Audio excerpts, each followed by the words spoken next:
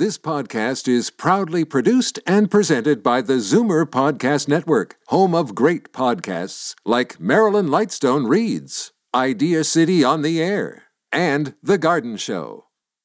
The most memorable interviews and listener calls from the week that was on Fight Back with Libby Znaimer. Welcome to the best of Fight Back with Jane Brown. Good afternoon. Welcome to the Saturday edition of the Best of Fight Back from the week that was. We began the week talking with our Zoomer squad about the big Rogers outage the Friday before. It was certainly a crisis for Canadians. Regular internet users were affected, but so was the healthcare and 911 emergency system, along with disruptions for small business and the banking industry. Peter Muggeridge is senior editor of Zoomer magazine. Daryl Bricker is CEO of Ipsos Public Affairs, and David Kravitz is Chief Membership Officer at CARP and Vice President here at Zoomer Media.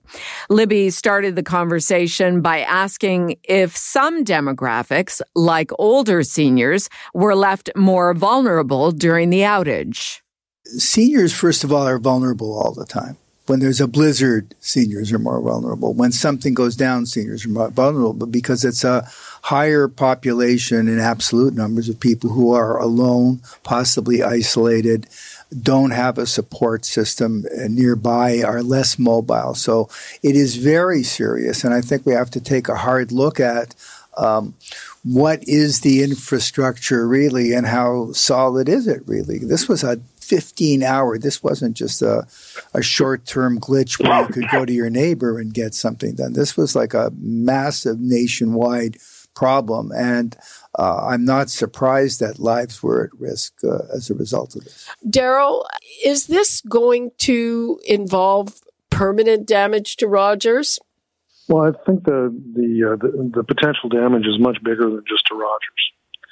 I mean, if this is at the tail end or even midway through, history will tell us, of a whole series of things that just don't seem to be working in this country that are basic infrastructure. So if this was just an outage by Rogers and everything else was going fine, and remember, Rogers is a federally regulated institution by the CRTC, but this follows on along with airports not working, the passport system not working, hospitals, emergency rooms not working, a whole bunch of things that are considered to be basic services not working. And what this does is adds up to the sense that something's not going right in this country. And it's just kind of one more piece of evidence that are putting people on giving people the view that this country is not on the right track.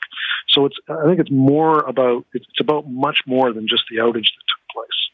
I totally agree with you, but even on the outage that just took place, Peter, I mean, we've all been bundling because it's cheaper that way. We've been cutting the cord. We've been getting rid of our landlines, and even older people have been doing that. So do you see a backlash against that? Yeah, the problem with the backlash is where you're going to go. Tweedledum and Tweedledee. You're going to go to Bell, and then it's going to happen to Bell, or you're going to go to Bell, and then Rogers is going to offer an enticing package for you to go back. So there's really very little competition in Canada, and if the Rogers Shaw deal goes through, there'll be even less.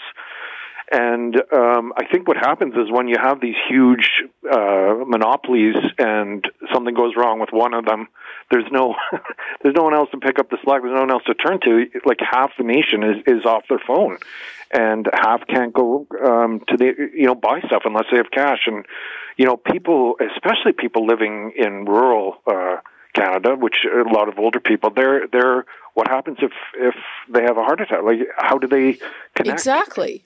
There's no way. You can't sort of go out in your rooftop and shout, or because there's no one there to hear you.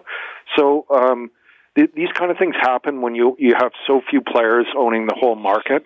And I hope the Rogers Shaw deal is affected by this. I hope it's taken into consideration. I don't think it will. But we certainly need more players than these two giants.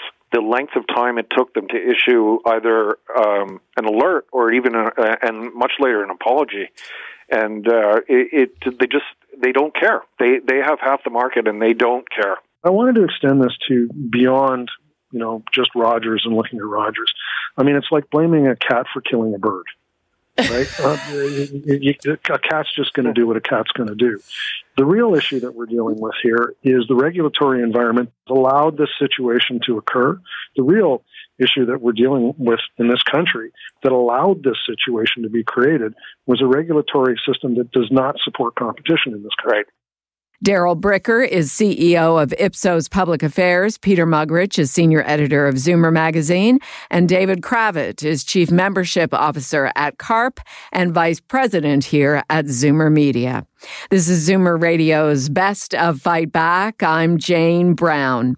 On Monday, we talked more about the Rogers fiasco with Dr. Richard LeBlanc, professor of governance, law, and ethics at York University. That same day, the industry minister, François-Philippe Champagne, had called the CEOs of the big telecom companies together for a meeting about how to prevent a similar situation in the future.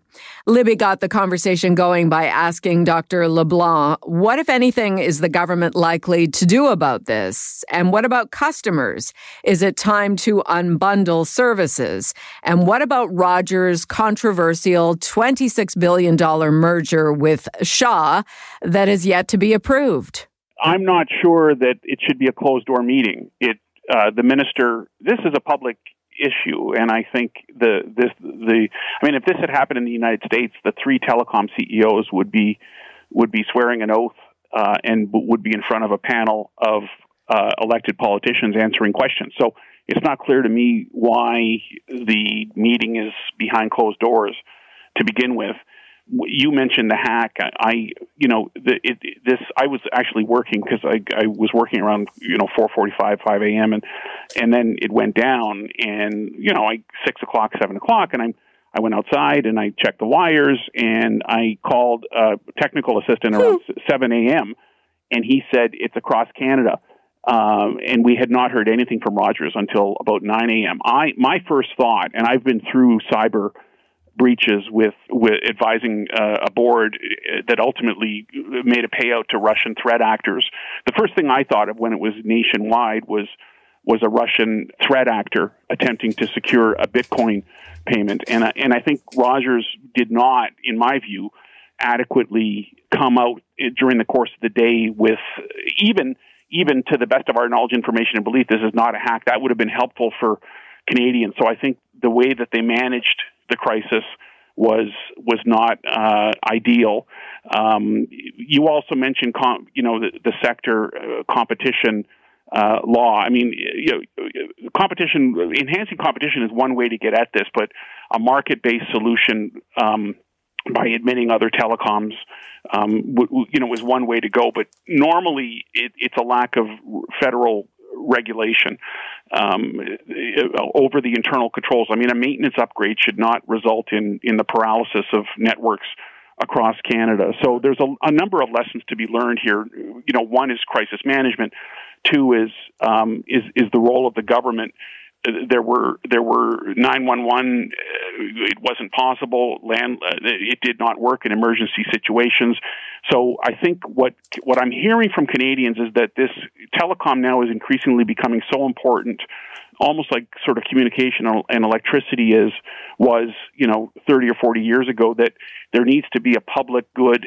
There needs to be strengthened regulation over switching and redundancy, so that when an outage does happen, you can switch. You believe the explanation, then? Well, again, I have no way of validating that it's an assertion by the CEO. I'm not questioning the CEO's integrity, but it happened twice in 15 months. I don't just fault Rogers.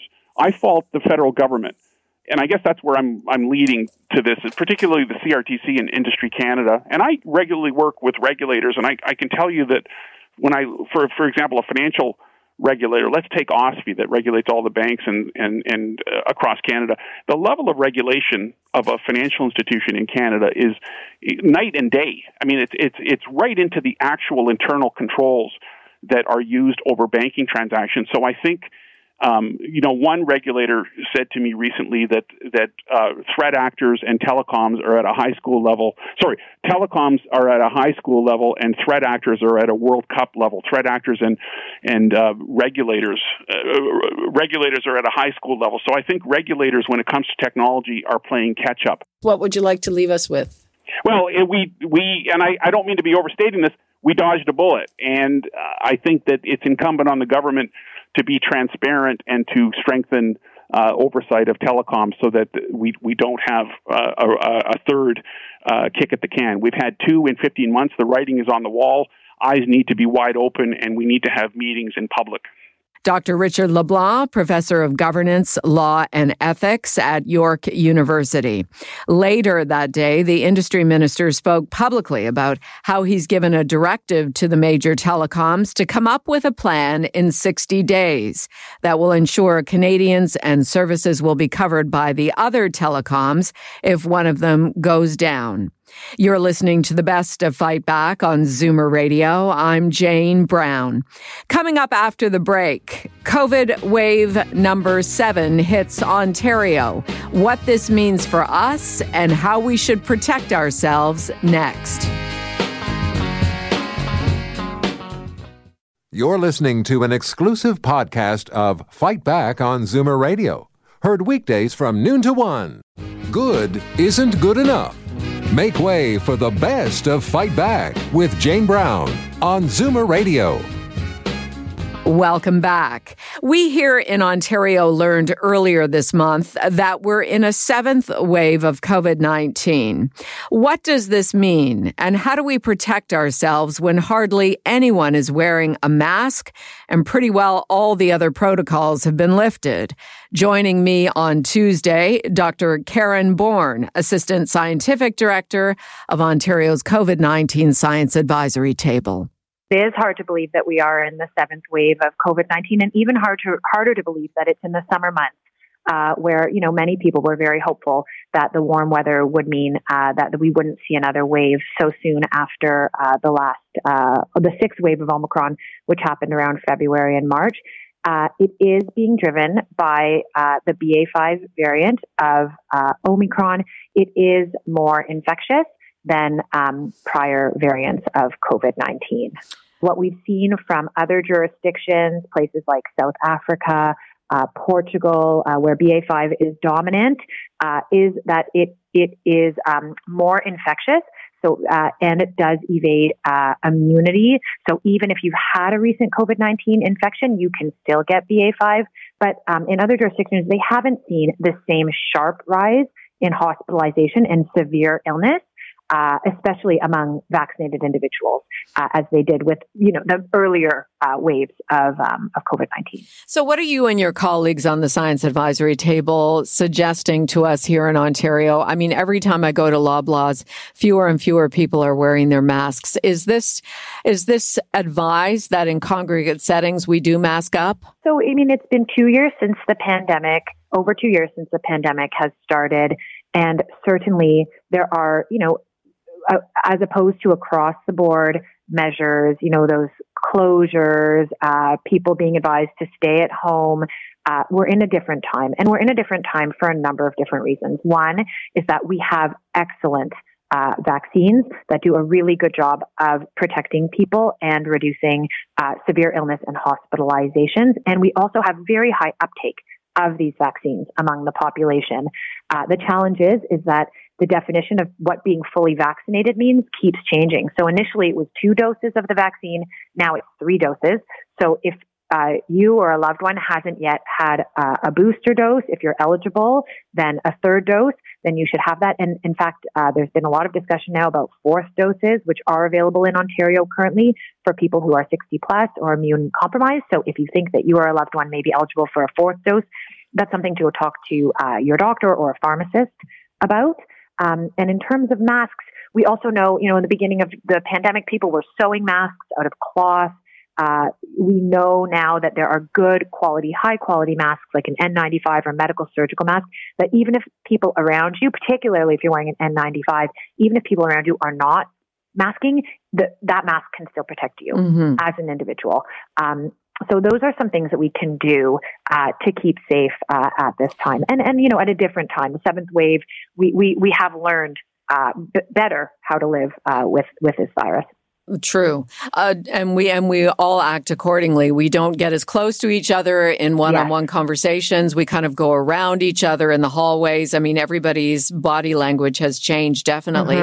And for those of us who are under 60, and we are waiting on this widened eligibility for people under 60 to be announced, would you consider us still fully vaccinated with a third shot if we got the third shot back in December? So that's a great question. I think that the language of fully vaccinated is something that we need to do away with, and it's more up to date on your vaccinations, because really the guidepost keeps changing, and it's hard for me to speak to what each individual situation, because we've also seen immunity comes both from the COVID-19 vaccines, but also from prior infections, and there have been huge waves, particularly with Omicron, of infections in Ontario, and having a prior infection does give some immunity. The challenge is with BA.5 is that a recent infection and even vaccination doesn't mean that people are not getting infected with COVID-19. But if you have had a recent infection, and importantly, if you've been vaccinated, much less likely to have severe illness or need to be hospitalized. Dr. Karen Bourne, Assistant Scientific Director of Ontario's COVID-19 Science Advisory Table. This is Zoomer Radio's Best of Fight Back. I'm Jane Brown. On Wednesday, we learned that eligibility for fourth doses of COVID vaccine would be expanding to include all adults under the age of 60. Some of the credit in making this happen goes to Dr. Neely Kaplan-Murth, an Ottawa-based family physician and medical anthropologist who writes about health policy and politics. She joined me on Tuesday, along with epidemiologist Dr. Tim Sly, professor at the School of Occupational and Public Health at Toronto Metropolitan University. I started the conversation by asking Dr. Kaplan-Murth how she got involved in pushing for more fourth shots. So on June 27th, we had registered 730 people in the Ottawa area to come and get their booster. They're all people previously considered high risk and prioritized for their third dose back in December. And the province phoned Ottawa Public and told them they were absolutely to give us the vaccine. So Public Health phoned us and said, yeah, sorry, we can't give it to you because Ontario won't let us. And asked, well, what is going to happen to that vaccine? And basically they said, well, they might give it to pharmacies, but pharmacists are also having to throw it out because they can't give it to anybody under 60 either. The crux of it is that people should be allowed to consent to receive the vaccine, which is safe and effective. And we are disproportionately disadvantaging poor people as well as women. And the reason poor people and women are more disadvantaged here is because if you look at who can't jump into a car and go and hunt for a vaccine, who can't just drive to the United States or drive around Quebec looking for a vaccine, those are people who don't have the money to do so. And the privilege to do so. The people who are going to get sick are all the people who have to work in jobs that bring them face to face with other people. All of that population is desperate for a booster, and we're all under the age of 60. So there's just many grounds on which to argue that we should have access to vaccine. A vaccine is otherwise being thrown out. And in answer to everybody's question, well, should we not just wait for a new vaccine in the fall? Yeah. We don't know when that vaccine will be available. Maybe it'll be available sometime in October. 9 will get you 10. You're going to have to fight for it. You're going to have to hunt for it. And those same people are, again, not going to be prioritized. Let's go over to Dr. Tim Sly now. This is, ever since the beginning, way in the beginning, remember almost 3 years ago, we pointed out there's nothing black and white with this pandemic. Everything is shades of gray in between, which of course affects all the decisions. I think what we have here is even the variation with the deadline for starting the fourth. Israel, I think, says virtually anybody over 18. Some of the provinces are at 50 years old. Mm-hmm. So what we have to push back a little bit and look at the real evidence here. Clearly, there's a priority list. You go down the priority list. The third dose is clearly where the biggest benefit comes, the biggest bang for the buck. Between the basic primary 2 and up to 3, that's where the protection lies. The fourth dose is an additional bit, but it's not that much more.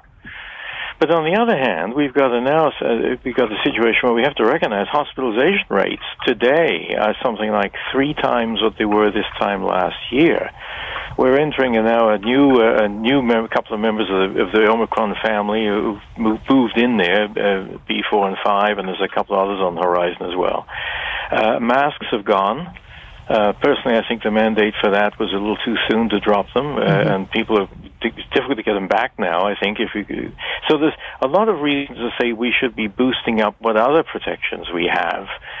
And so I think that, having said that, I think, it's about time to begin to think that maybe we should begin to, and the prospect of wasting vaccine, I mean, that is just horrendous. Yes. And the last little bit I'd add on to this little tirade thing is that we have around the world many countries who haven't even got to fully vaccinated with the first vaccine yet. And all the variants are coming from these places where there's a high amount of replication. So we got to do everything we can to get the rest of the world vaccinated. Epidemiologist Dr. Tim Sly, professor at the School of Occupational and Public Health at Toronto Metropolitan University, and Dr. Neely Kaplan-Murth, an Ottawa-based family physician and medical anthropologist. Our conversation took place the day before it was announced that eligibility for fourth shots would be expanded to include all adults. I'm Jane Brown, and this is Zoomer Radio's Best of Fight Back. Still to come, what you had to say about the week that was, and the Fight Back Knockout Call of the Week. You're listening to an exclusive podcast of Fight Back on Zoomer Radio. Heard weekdays from noon to 1. Zoomer Radio, pulling no punches with the best of Fight Back with Jane Brown. Fight Back with Libby Znaimer has the most informed guests on the week's hot topics, and we also rely on you for your valued opinions. Here are some of this week's best calls. Sita in Mississauga phoned about getting her fourth COVID shot. Doctors, you're doing a great job pushing the booster for all, since we're heading to another wave. And a quick tip, I called Shoppers last week, and they're booked until August. I phoned the small independent drugstore, and I was asked to come in the same day, which was very short notice. We couldn't make it. But the next day we went, and we got all our booster up to date. Margaret in Niagara called about getting her fourth shot. I just went shopping a couple weeks ago up on Lundy's Lane here in town, and I noticed the Rexall drugstore had a sign of fourth doses. Come on in. I went in. 10 minutes later, I'm out. I've got my shot. I'm 69. They were giving it to anybody that wanted it. So no waiting, no registering, just nice and easy. Nothing. I just hopped in the car. I pulled out my phone and phoned everybody I knew. And all my friends went up there and got theirs right away. So it was so easy. Nina in Toronto phoned about her decision to keep a landline when we were discussing the Big Rogers outage. When I was researching saving extra $86 a month, I decided not to switch because in my research all those years ago, and as people are already saying now, they called it a home phone, which it's semantics. It was a home phone, true, you got to keep your number, but it wasn't using hard wires mounted to your house and out onto the street. Bell Canada does that as well. They offer a service like a home phone, but a real hard-wired phone is only offered, and I don't work for Bell or anything, but it's only offered from Bell Canada, the old-fashioned way of doing it. So in the end, I decided to pay the extra $86 and just suck it up, buttercup, you know what I mean? And now, Fight Back's Knockout Call of the Week. There were a lot of great calls this week, but the winner of the Fight Back Knockout Call of the Week is Roger in Caledon, who also phoned about the Rogers outage that affected 12 million Canadians. As a former IBM field rep, the answer to this, the real answer to the system going down for Rogers is, honestly, it's going to happen again and again. It will happen. The real answer is to have a backup. I have a Rogers and another cell phone company that I carry, and I learned that from IBM. And at IBM, as a field rep, you're going out to clients. They don't want excuses. Okay, the IBM's charging them hundreds of dollars an hour, and they don't want to hear an excuse that Rogers cell service is down, so I can't do your work for you. It's unacceptable. As you can hear from everybody in the country saying this is completely unacceptable. Well, with IBM, they don't put up with that. They make sure if you're a field rep, you have two phones and you don't run into situations like that, because it really is unacceptable. Right. No, thank you for that. That is the answer. That does it for today's Best of Fight Back on Zoomer Radio. If you'd like to qualify for the Fight Back Knockout Call of the Week, phone us noon to 1 weekdays. Or if you have a comment, email us at fightback@zoomer.ca. Follow us on Twitter at FightbackLibby. And call our Fight Back voicemail anytime at 416-367-9636. I'm Jane Brown. Join me again at the same time tomorrow when we'll round up the rest of the Best of Fight Back. The Best of Fight Back is produced by Jane Brown, Justin Eacock, and Zeev Hadi, with technical production by Kelly Robotham. Executive producer, Moses Znaimer. This podcast is proudly produced and presented by the Zoomer Podcast Network, home of great podcasts like Marilyn Lightstone Reads, Idea City on the Air, and The Garden Show.